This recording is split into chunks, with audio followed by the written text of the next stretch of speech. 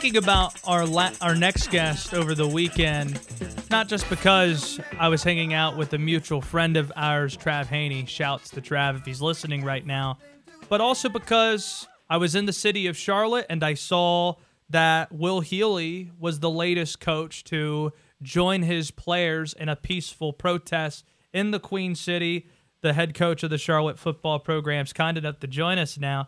And another reason I was thinking about you, Coach, was because you're somebody who doesn't mind speaking his mind and talking about things he's convicted about, speaking about things he believes in. And also, you strike me as somebody who doesn't mind acting as well. Your action showed that over the weekend. However, with the protest all across the city, coupled with the coronavirus pandemic, and we're still learning a lot about it, how difficult was it to act beyond a statement, which we've seen a lot of teams just producing at will all across the board? That is a great question to start off the show. A couple things. I guess my biggest prayer over the last 3 weeks has been that it doesn't ever become about me, that you are doing something that you feel like your players understand. Look, we may have the same dorky white head coach that we've always had, but this dude's got our back and he's willing to listen. And he may not come from the same experiences or the same background, but that he's interested in true change and not just, hey, I went and marched on Saturday. We marched 4 miles. I took my wife and my 5-year-old, and now I can mark it off the list and move on to the next thing. I mean, that's it's not it. And I guess that is, I'm always a positive person about things, but I guess that the one thing that I've been the most skeptical of is acting like there's one thing that can be done right now that can alleviate this problem. And,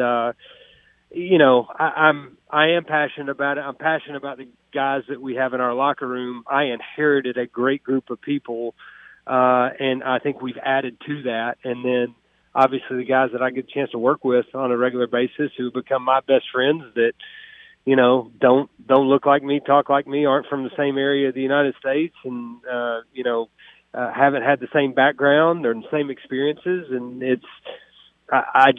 I am more convinced now than I have ever been that, number one, I think we have a group of people in our building who are capable of creating change. And number two, why I've got the greatest profession on the face of the earth, because you get a chance to have relationships with a lot of different type of people. I have an opportunity where my 5-year-old can grow up in a different world than I did. And, again, you just keep praying that it's not about me. It's about our players, and it's about injustice. And I thought what happened on Saturday was very dynamic for a lot of reasons, but my wife and Eli and I were very glad to be a part of it. As the kids grow up, Will, you always hear parents say they learn so much about themselves through the prism of their children. They learn a lot about their kids. And football coaches, they're in a unique position where they deal so much with younger people, where you almost serve as a pseudo-parent and keeping an eye on the kids. You promise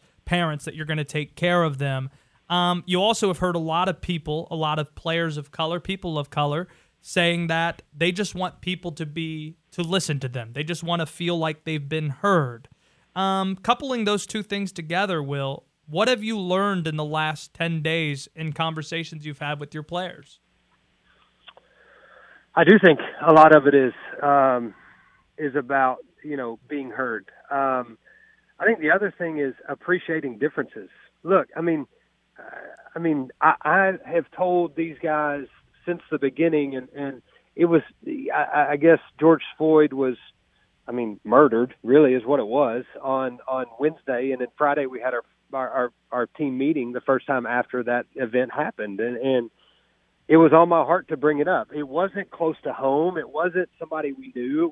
But still, I knew our players were feeling it, and I knew that our guys, it may be bothering some of them. So I brought it up, and my first conversation was, listen, guys, I don't understand. I don't claim to understand when I walk into a place that, I'm the minority and people look at me different, or I get pulled over for this, or I went through this. I don't, none of that. I was blessed beyond belief with how I grew up and and went to a private school and went to a private university and, very few opportunities in my life before I got into coaching that I was the minority. But it doesn't mean that I don't care enough and love you enough to want to help you and to want to look, let's educate each other. I saw a tweet the other day that was perfect. Like, we need to all go back and watch Remember the Titans again.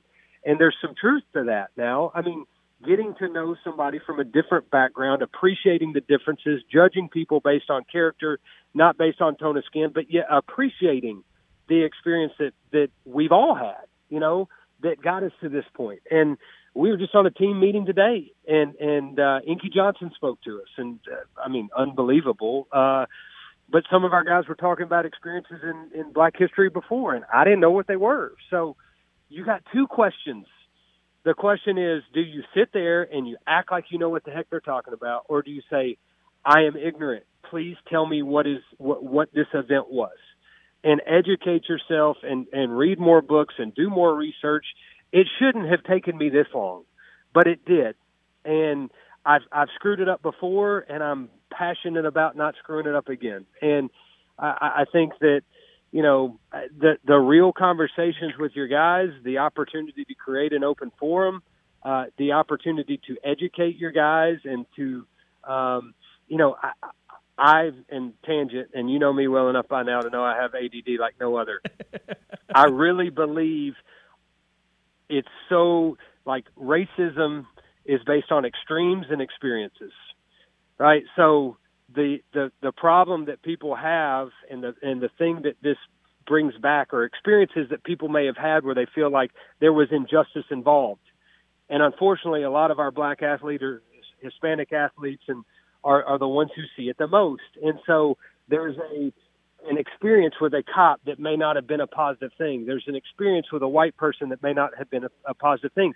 There's an experience with a white coach who's in a profession of making money, and in some cases large amounts of money, based on the athletic ability of a Black athlete, right? And especially in the college game when a Black athlete can't get paid right now, right? And so I understand those perceptions.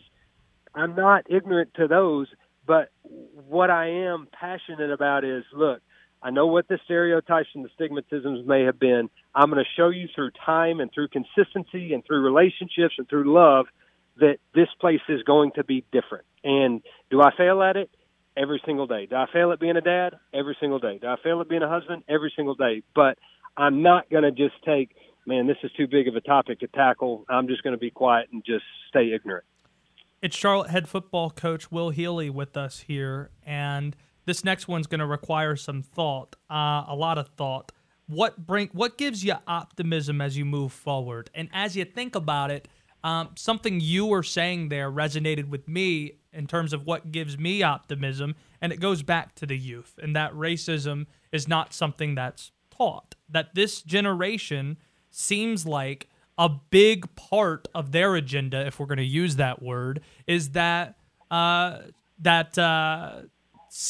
identifying people based on race and prejudice is not going to fly with them. Billie Eilish, a popular musician, she wears baggy clothes because her argument is, hey, I want to be judged by my music, not what's underneath my clothes here. And you hear players time and time again, they're talking about not using race as something that either qualifies or disqualifies you for something. But then spending time in Charlotte this weekend, I realized how adaptive America is as well. And I think that's going to get us through this difficult time. The rigid, they tend to fall behind. When I look at restaurants finding ways to use takeout options in order to get a flow of revenue coming in and getting creative, it makes me optimistic that America is going to push through because of adaptiveness. And also when it comes to this problem we're dealing with, when it comes to race relations, the youth, it matters to them that prejudice, self-identifying prejudice, not be something that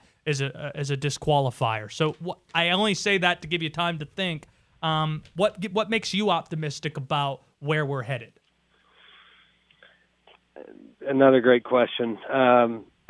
I'm optimistic because of the people that I interact with on a daily basis, because of the experiences I get to have, because of my relationship with Marcus West, Alex Atkins, Brandon Cooper, Charles Bankins, Monterio Hardesty, Sean Dawkins, who were some of my best friends that I get a chance to coach with, and because of the relationships I have with Alex Highsmith, Cam Clark, Benny LeMay, Tyreek Harris, and so on with the guys that are in our locker room. And they're special people. And, you know, again, I go back to the experience piece of this. One of the reasons why it's so important for me to have the most accessible program in the United States of America is so that people have a different experience that they may not be used to. You know, I mean, when I step outside of our football office, I live in a very predominantly white world.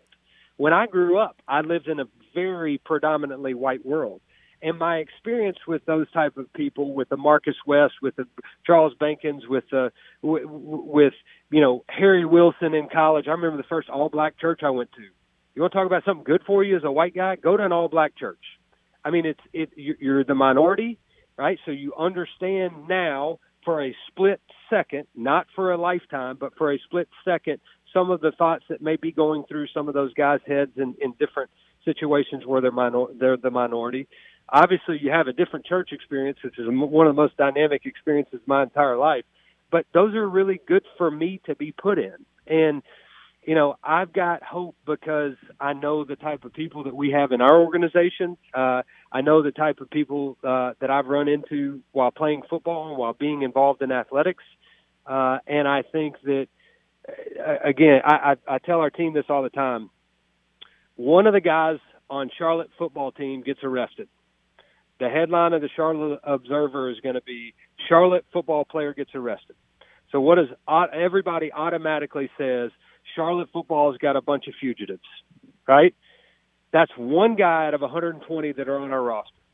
Why in the heck would you judge our entire football team based on the actions of one person? So why in the world would we do it from a race perspective as well?